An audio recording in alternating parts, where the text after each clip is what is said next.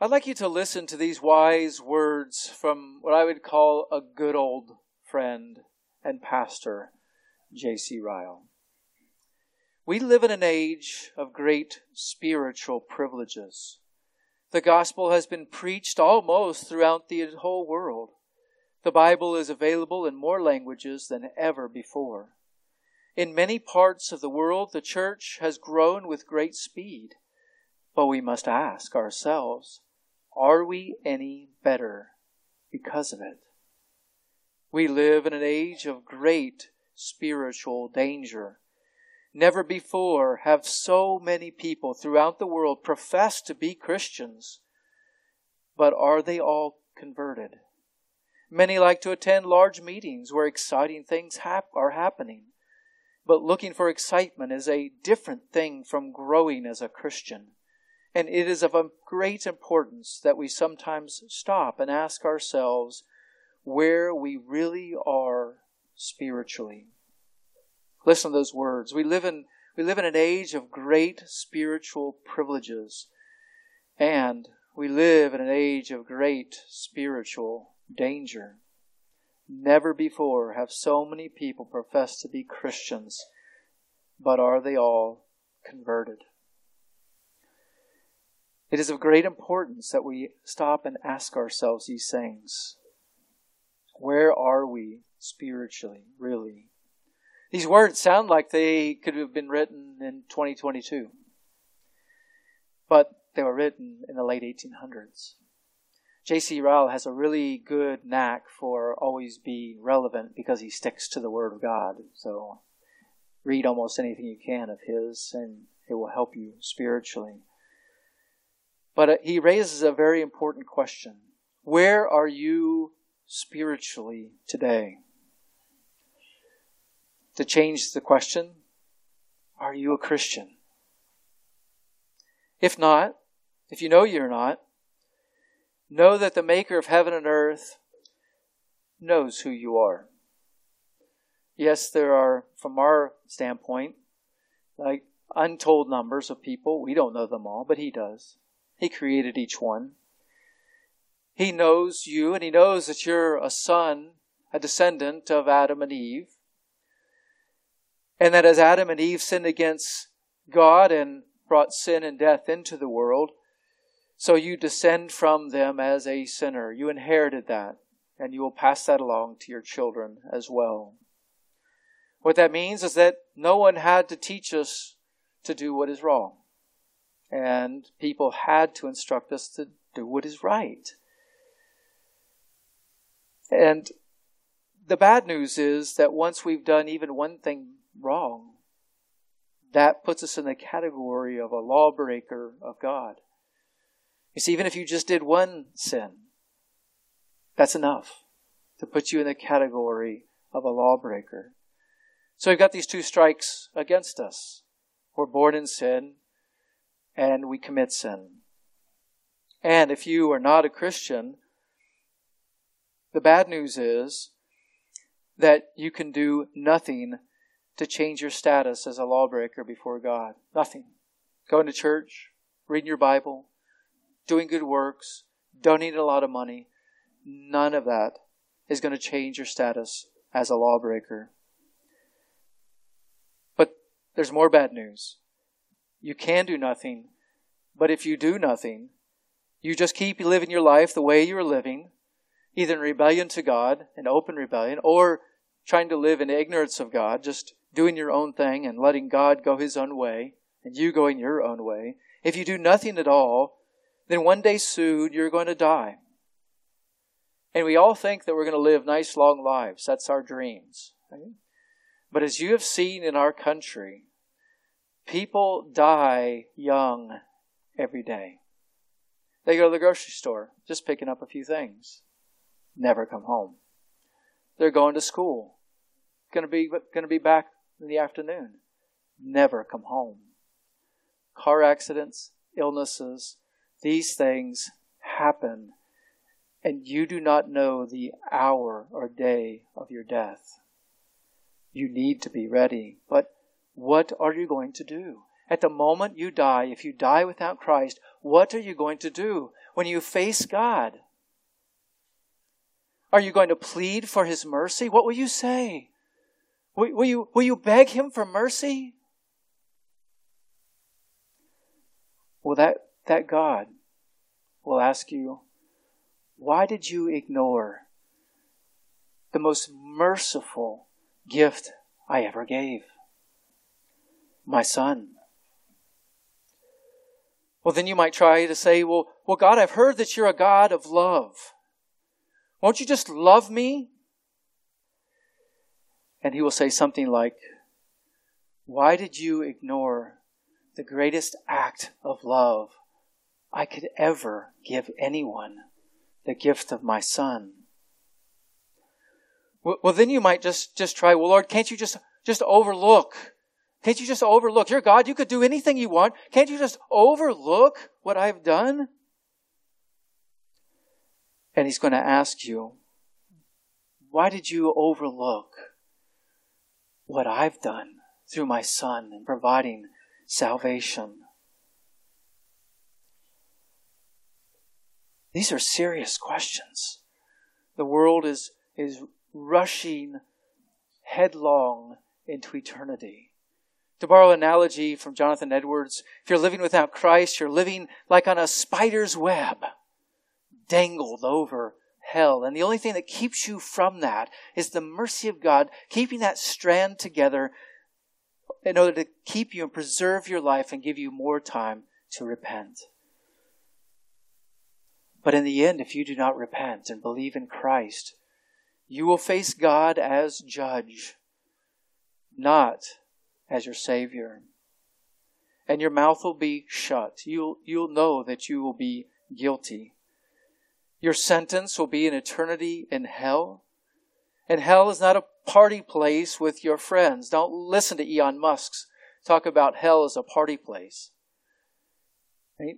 Hell is a place of torment, but it's solitary torment. You will not have the comfort of your buddy, your drinking buddies, or whoever else that you are looking forward to seeing there. They will not. You will not have the comfort of their friendship. That's bad news. But there is good news. If you're hearing my voice live or recorded later, then there's time for you. You're still breathing. Your judgment day is not at this moment, or your time of judgment isn't right now. Your future doesn't have to go that way. God the Father sent His Son to become incarnate by the power of the Holy Spirit to rescue you. He lived a perfect life. No one ever had to tell Him what to do, the right things to do, and no one ever had to correct Him, to tell Him what not to do. That Jesus, though He had done nothing wrong, was labeled a liar and a deceiver. He was beaten and scourged and then crucified. Jesus died and was buried. But all of that wasn't a mistake. That was His mission. This was God's plan. Jesus died so that He could atone for your sins. Atone means pay the price for your sins. He took the punishment of God's wrath for you. He paid the penalty in full. And He has the power, He conquered the power of death. And He rose from the dead 3 days later, not only showing that He has life and can give it to those that seek Him, but His resurrection also shows that payment has been paid in full, completely, for all those who will call upon His name. He offers you full forgiveness of sins, everlasting life, and eternity in heaven with Him. If you just repent of your sins and believe in the Lord Jesus Christ, you will be saved, because that is His promise. And in the end, let me just say this. You will either be crushed by the weight of your sin and run to Jesus for safety, or you will be crushed by the judgment of God for eternity. You're reading Revelation 16. I don't know if you caught it. How these plagues that are coming in the future, this judgment of God, no matter how devastating those plagues are, men refuse to repent and they blaspheme the name of God. Even when there's supernatural judgment from heaven, people's hearts are so hard they will not turn to God. So if you are not sure if you're a Christian, if you know you're not a Christian, I beg of you, believe in the Lord Jesus Christ. Really trust Him for your salvation. And when that day comes, the last day of your life, then God will greet you as a child into eternity of endless light with Him. But suppose that you could answer yes. If I ask you, are you a Christian? You would say yes. Then I want to follow up with another question. Are you converted? Do you know something of the relief of your sins? Do you know that your sins are forgiven, not as some fact in your head, but as an experience of your life? Like just as Bunyan wrote about, that load of sins that is on your back. Do you know something of the power of the Almighty and opening your spiritual eyes to behold the beauty of God and His Word? And do you know something of the mysterious life, that mysterious life change that happens as God gives His Holy Spirit to you in new spiritual birth? Ask yourself these questions. The Apostle Paul encourages us to do that. 2 Corinthians 13:5, test yourselves to see if you are in the faith.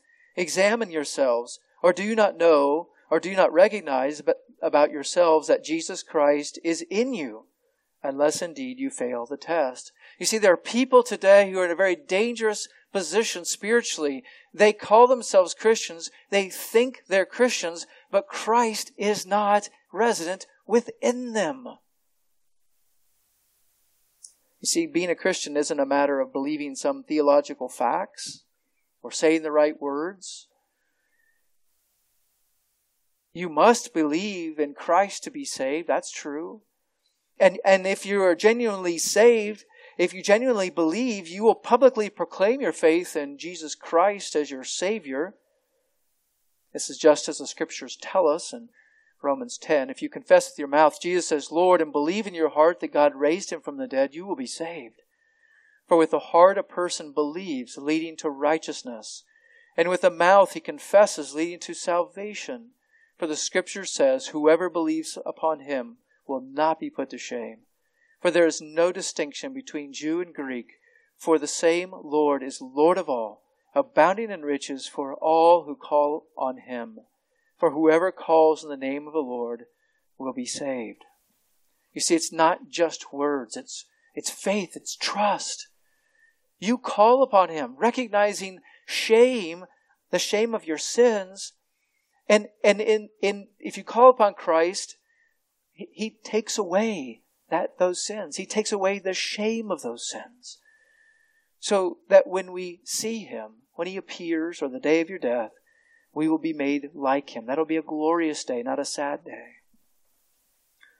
And whom the Lord saves, the Lord regenerates. He renews. He transforms them by the miracle of spiritual rebirth. Again, I ask you, have you been converted? If not, confess your sins to Jesus and ask Him to save you and redeem you. And keep asking. Keep persisting until you know you have been converted. The spiritual birth is so important. There are too many people today who think they've been saved, who are Christians, who know nothing of the power of God in their lives.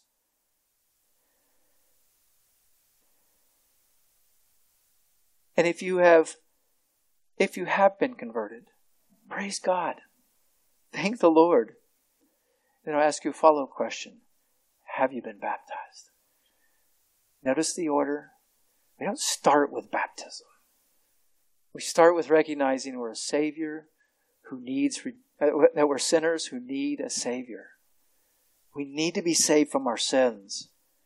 And once God has saved you from your sins and brought about that new birth, then we talk about baptism. And yes, I'm just now getting to baptism. But understand that what we're going to talk about and what we're going to do later is water baptism. What I've spoken about up to now is Spirit baptism. Spirit baptism must happen first. Right? Baptism of the Holy Spirit. Otherwise, water baptism is just a meaningless act that does nothing for you. If you believe in Jesus Christ and have been converted, you need to be baptized. Now, I've used the word baptism, but some may be confused as to what it is or may not even know what it is. So, what is baptism? Well, the word baptized is actually a transliteration of the Greek. It's not a translation. It's a transliteration. That's where they take the Greek letters and put it with an English letter. And so that's where we get the word baptism from the Greek word baptizo, which if you look up a dictionary, it means to dip, immerse, cleanse, or purify by washing. Sprinkling's not in there at all. To dip, immerse, cleanse, or to purify by washing. The Bible uses baptism in both literal and metaphorical sense. Metaphorical is a figurative sense. In the metaphorical sense, it means to be overwhelmed by some difficult experience, such as Jesus was experiencing as he approached his crucifixion. In Luke 12:50, he says, "But I have a baptism to undergo, and how distressed I am until it is finished." The literal use refers to dipping, immersing, or cleansing something or someone. And at times it is used to talk about, in a way, to dip a cloth, like within ink. An example of this is found in Luke 11, verses 37 and 38. And talking about Jesus, he says, "Now when he had spoken, a Pharisee asked him to have a meal with him, and he went in and reclined at the table. But when the Pharisee saw it, he marveled that he had not first ceremonially washed before the meal." That word, that phrase, ceremonially washed, is that word baptizo, right? So it's talking about washing in that context, so which is why the translators translated it that way. Now, in the context of a local Christian church, baptism is the ordinance commanded by the Lord to conduct on new converts to Christianity. The command is part of the Great Commission found in Matthew 28. Look at verses, I'll just read from verse 18 through the end. "And Jesus came up and spoke to them, saying, 'All authority has been given to me in heaven and on earth.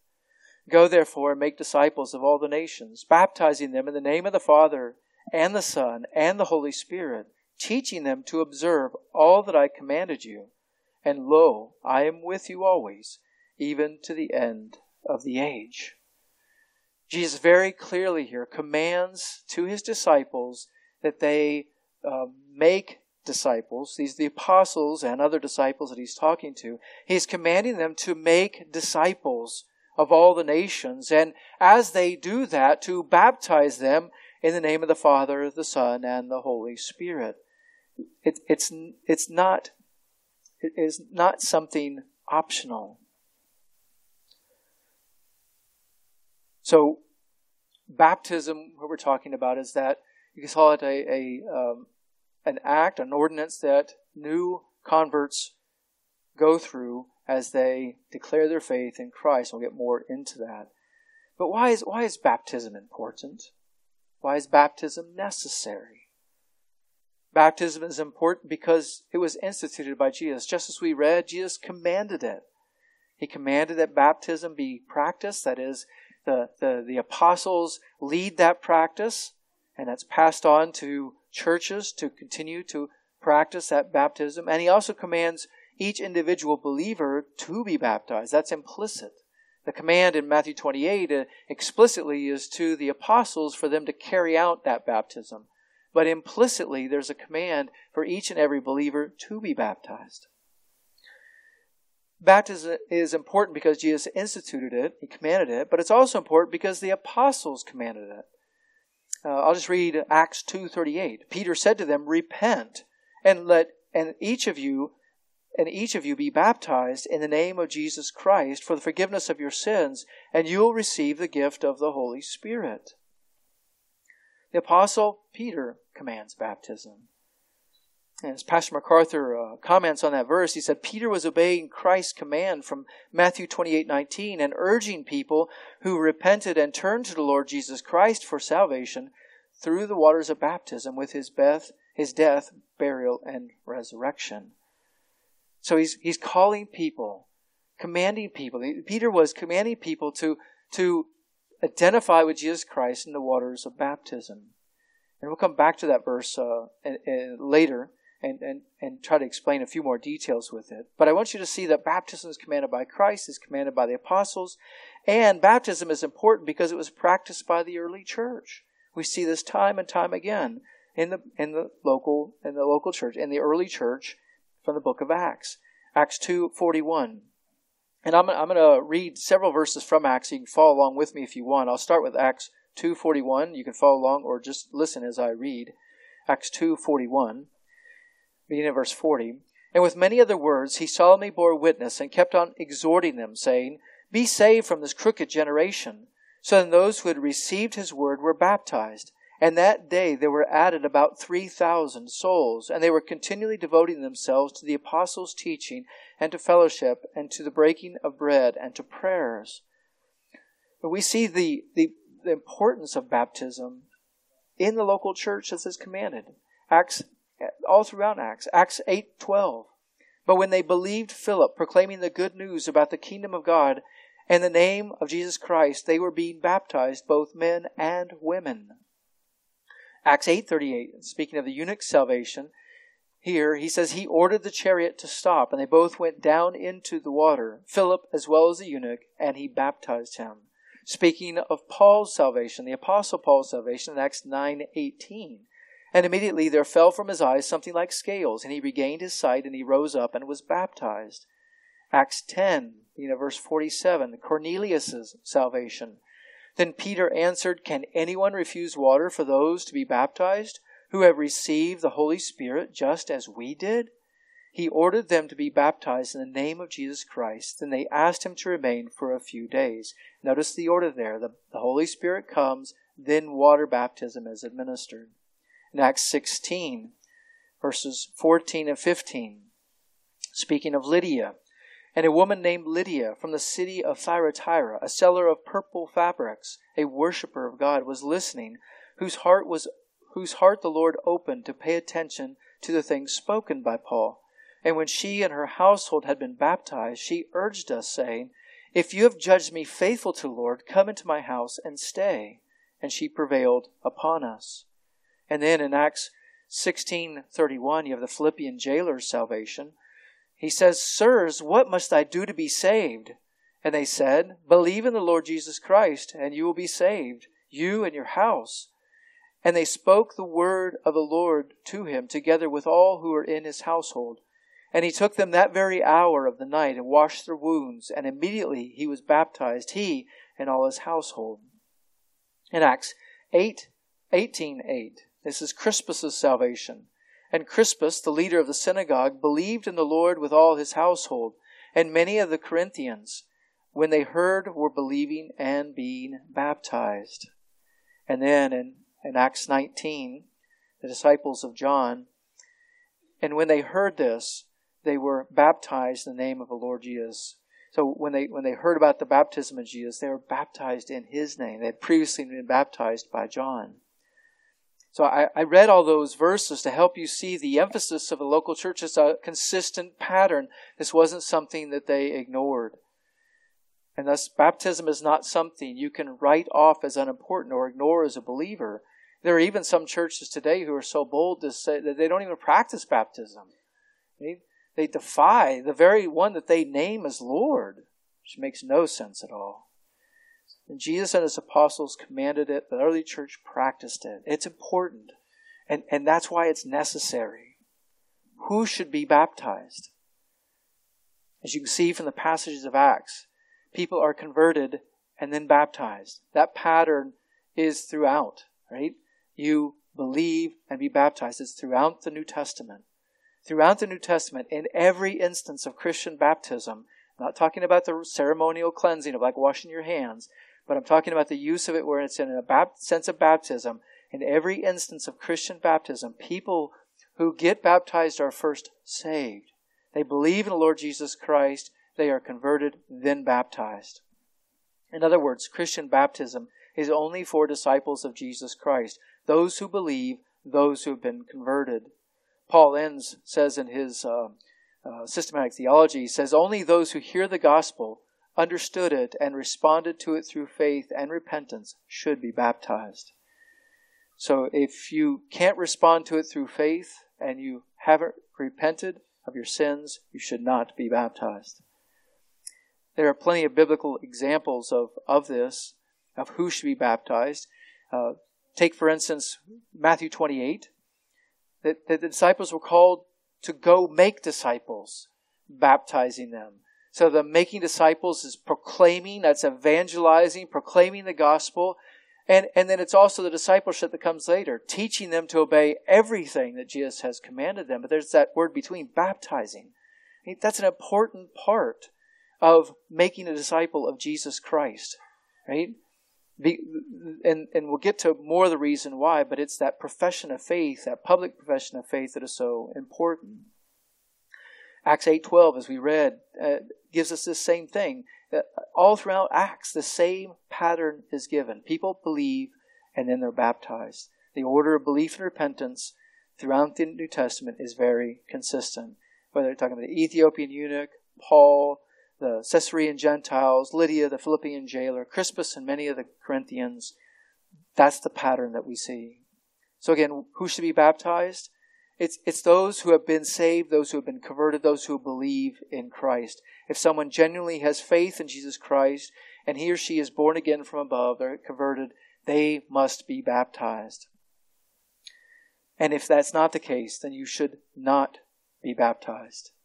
And this morning, I'm just really limiting my comments to believers' baptism. Right? So there's a whole other message you could give on why people perform infant baptism, and we won't go into all those details, but notice the pattern of Scripture of belief in the Lord Jesus Christ and salvation, and then to be saved, and then they are baptized. That'll tell us a lot about whether we should be baptizing infants or not. Who should be baptized? Believers in Jesus Christ. Converts, those who have been born again from above. Well, when should believers in Jesus Christ be baptized? After salvation. After our salvation. The normal pattern that we glean from the Scriptures is that people were baptized, they were baptized very soon after believing the gospel and repenting of their sins and trusting in Jesus for their salvation.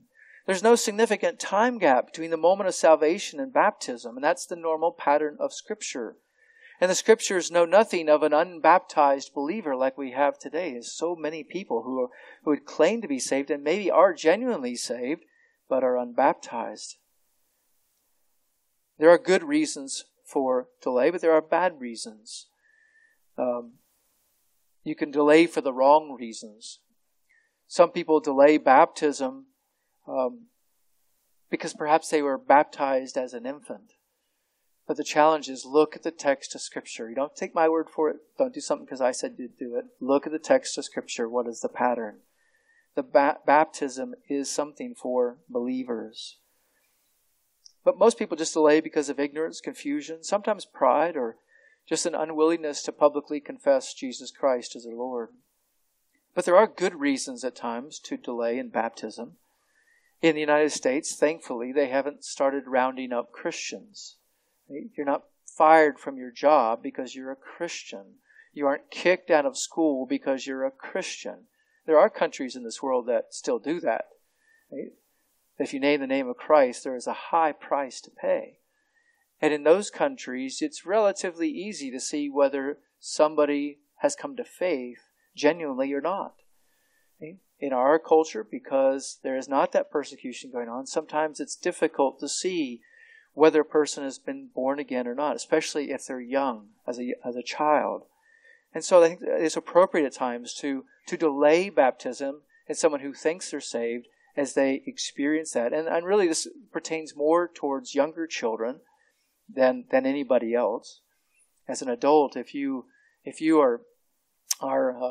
been living a life of sin and God saves you, you're gonna notice a change, and so you're gonna know that you're converted, and there's no reason to delay.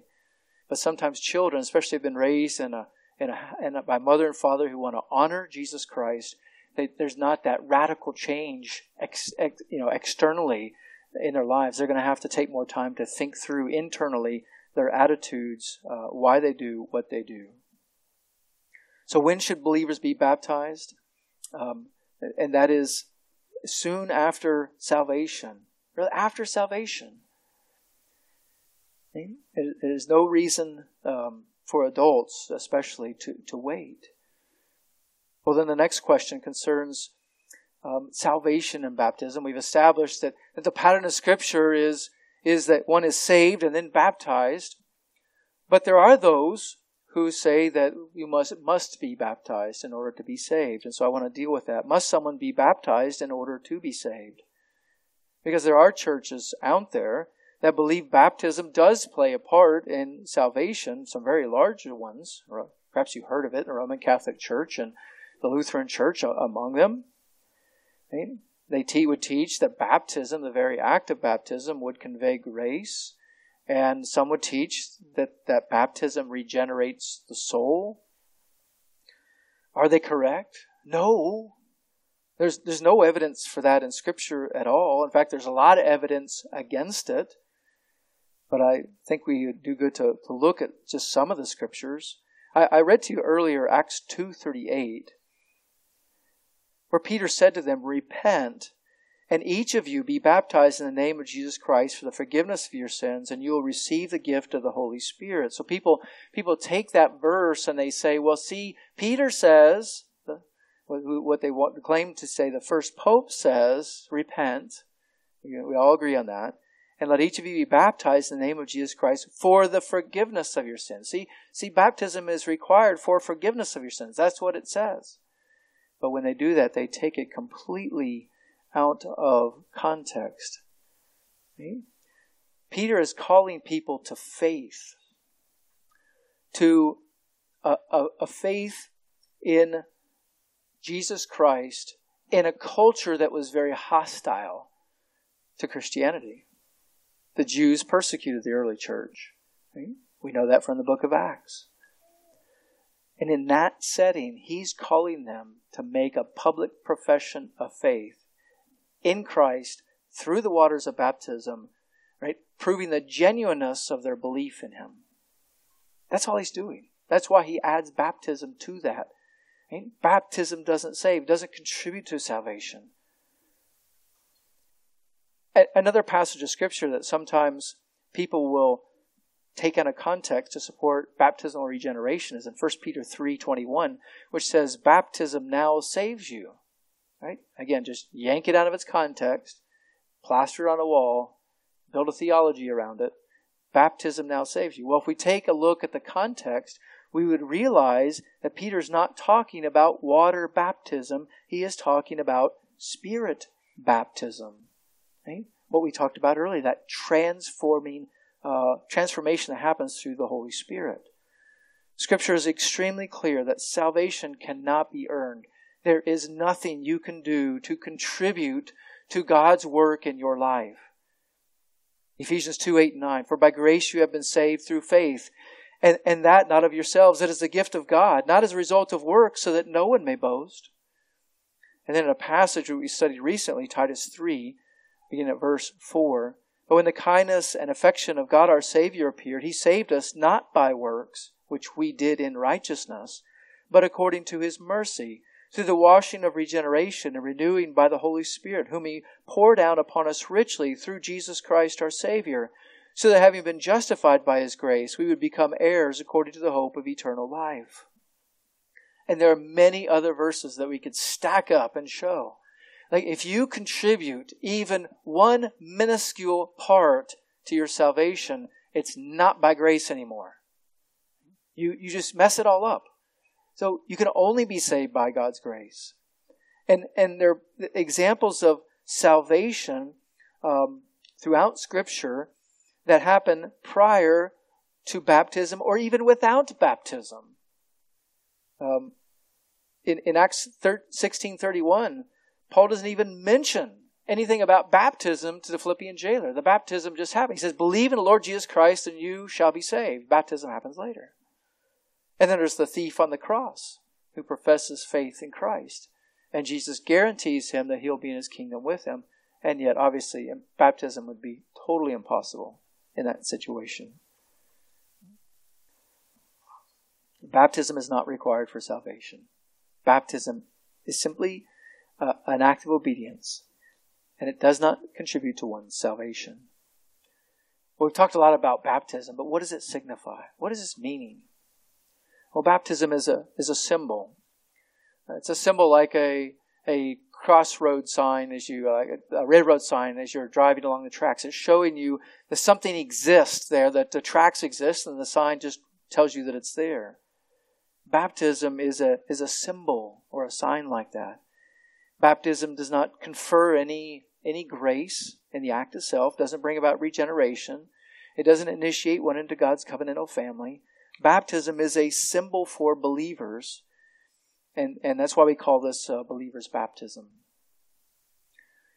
Baptism is a symbol of the reality of the Spirit baptism, which I've referenced before, but you can see it for yourself in Romans 6. If you would just turn there and we'll just read it. Romans chapter 6.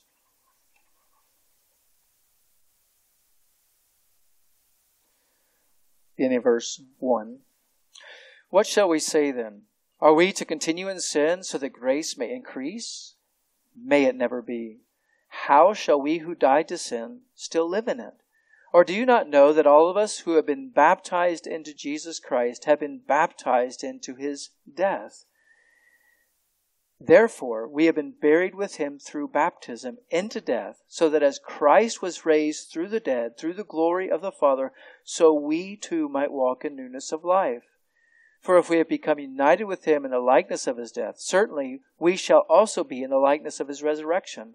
Knowing this, that our old self was crucified with Him in order that our body of sin might be done away with, so that we would no longer be slaves of sin. For he who has died is freed from sin. Now if we have died with Christ, we believe that we shall also live with Him, knowing that Christ, having been raised from the dead, is never to die again. Death no longer is master over Him. For the death that He died to sin once for all. But the life that He lives to God. Even so, consider yourselves to be dead, but alive to God in Christ Jesus. So that life in Christ Jesus only happens through the power of the Holy Spirit as Jesus baptizes all those who believe in Him with the Holy Spirit, and they come upon Him.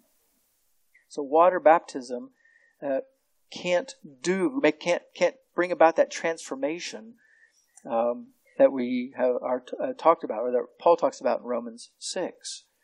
So that's why we believe that baptism is a sign or symbol. As Millard Erickson writes in his systematic theology, baptism is an act of faith and a testimony that one has been united with Christ in His death and resurrection, even that one has experienced spiritual circumcision of the heart. So baptism is a symbol, but that's not all. Baptism is a public declaration of faith and a declaration of allegiance to Jesus Christ.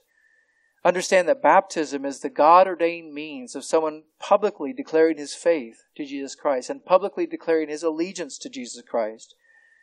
Baptism in water is associated, as we've seen, with the making of disciples. It's very clear, right? So someone is saved, they're baptized, and in that baptism they are giving public profession of faith in Jesus Christ. In Acts 12, 38 and 40, we see Peter commanded the people to repent and be baptized for the forgiveness of their sins.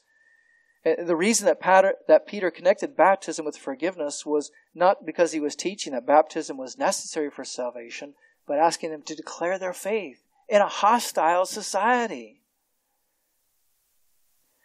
There's an interesting passage on baptism in 1 Corinthians 1, if you want to turn there and look at it with me. In 1 Corinthians chapter 1. And I won't look at this too much. We won't go in depth with this, but look at verse 13. I'll begin reading, and this is in the context of the Corinthian church having lots of divisions and having these groups. And you see it in verse 12, where one says, "I am of Paul, I am of Apollos, I am of Cephas," another name for Peter, "I am of Christ." So you have these little factions within the same local church, and they're all rallying around their favorite teacher. And he says, has Christ been divided? Because all these are servants of Christ. All those men I just named are servants of Christ. Has Christ been divided? Paul was not crucified for you, was he? Or were you baptized in the name of Paul? I thank God that I baptized none of you except Crispus and Gaius, so that no one would say you were baptized in my name. Now, what's the significance of that phrase? You baptized in my name. Paul's very thankful they were not baptized in his name. He's saying, you were not baptized. Even if I did your baptism, he did the baptism of Crispus, it was never in the name of Paul. What is he indicating to us right there? Well, that phrase that he's telling us is that to be baptized in the name of someone is to declare allegiance to them. And that's the whole point that he's making in 1 Corinthians 1. He's saying, you weren't baptized with loyalty to me. Stop claiming me. You weren't baptized in the name of Cephas. Stop claiming him. You weren't baptized in the name of Apollos. Stop naming him. You were baptized in whose name? Jesus Christ. The Father, the Son, the Holy Spirit. Often, sometimes just said they're baptized in the name of Jesus as a summary fashion. So when you're baptized in someone's name, it is declaring personal allegiance to that person. Matt Waymeyer explains this well. He says the implication is that one became a disciple of the person with whom his baptism was associated. In this way, baptism served as an outward expression of allegiance to either John the Baptist or Jesus when an individual became the disciple of another, which is why the disciples of John needed to be baptized in the name of Jesus. They needed to make a public declaration of faith in Jesus Christ. So baptism serves as the means by which a repentant sinner declares his allegiance to the person of Jesus Christ. And in being baptized and professing faith in Christ, believers declare their faith. Larry Dyer explains this in a little bit fuller sense. He says that when people give professions of faith in the waters of baptism, they're professing that their personal repentance of the sins that have characterized their lives. They're also confessing that Jesus Christ, is the only Lamb of God who takes away the sin of the world. And they're declaring their commitment to be loyal followers of Jesus Christ. I have one more question about baptism. Is there a biblical mode of baptism?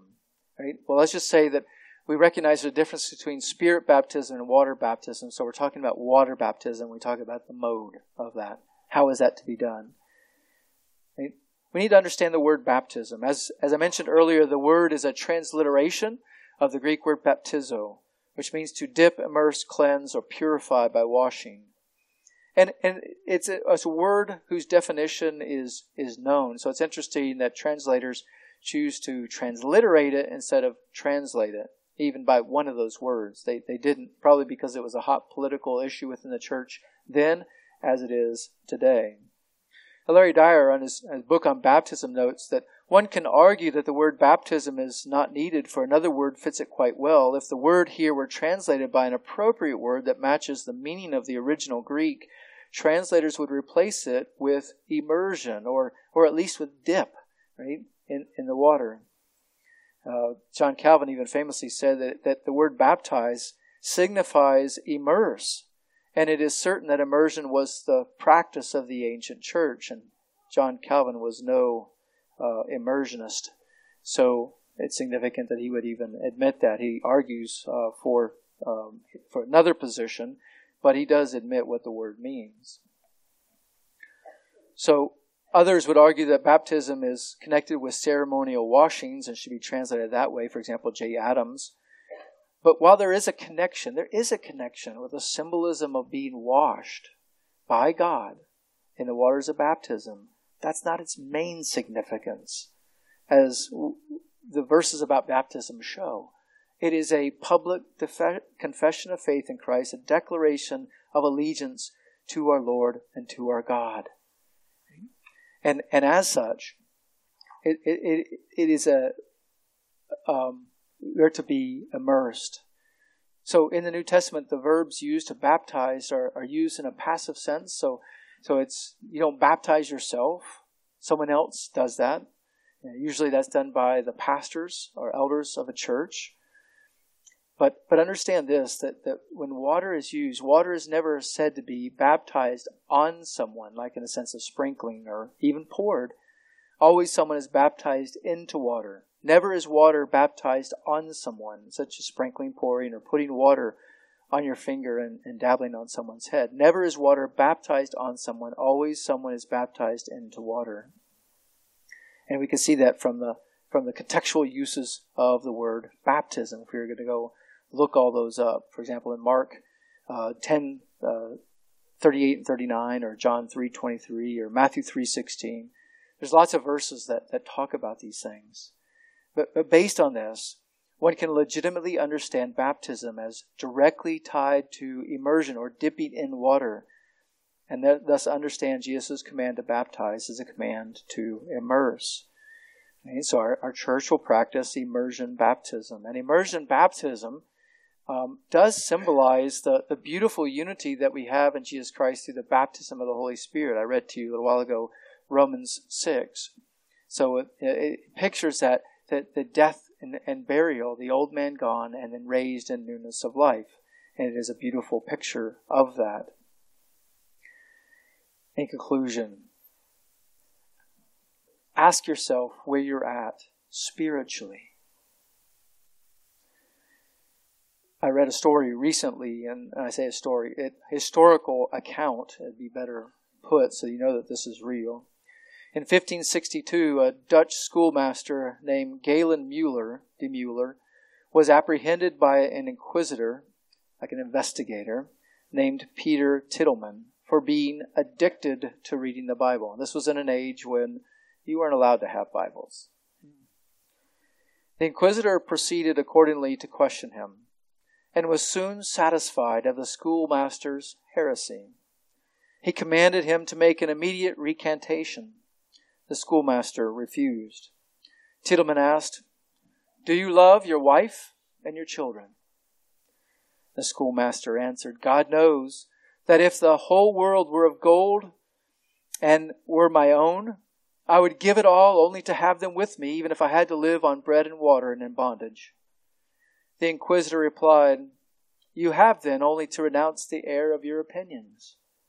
The schoolmaster responded, "Neither for wife, children, nor all the world can I renounce my God and religious truth." He was then sentenced to the stake, strangled, and then thrown into the flames. What would you have done? If you want to be loyal to Jesus Christ unto death, then you're ready to be baptized.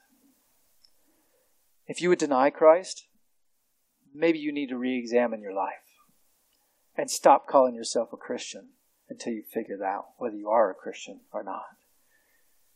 It's a dangerous thing to call yourself a Christian and not be one. Let's pray. Our Lord and our God, you are so wonderful in all that you do. We thank you that you are a saving God, a redeeming God. You could have left us in our sins and just judged us.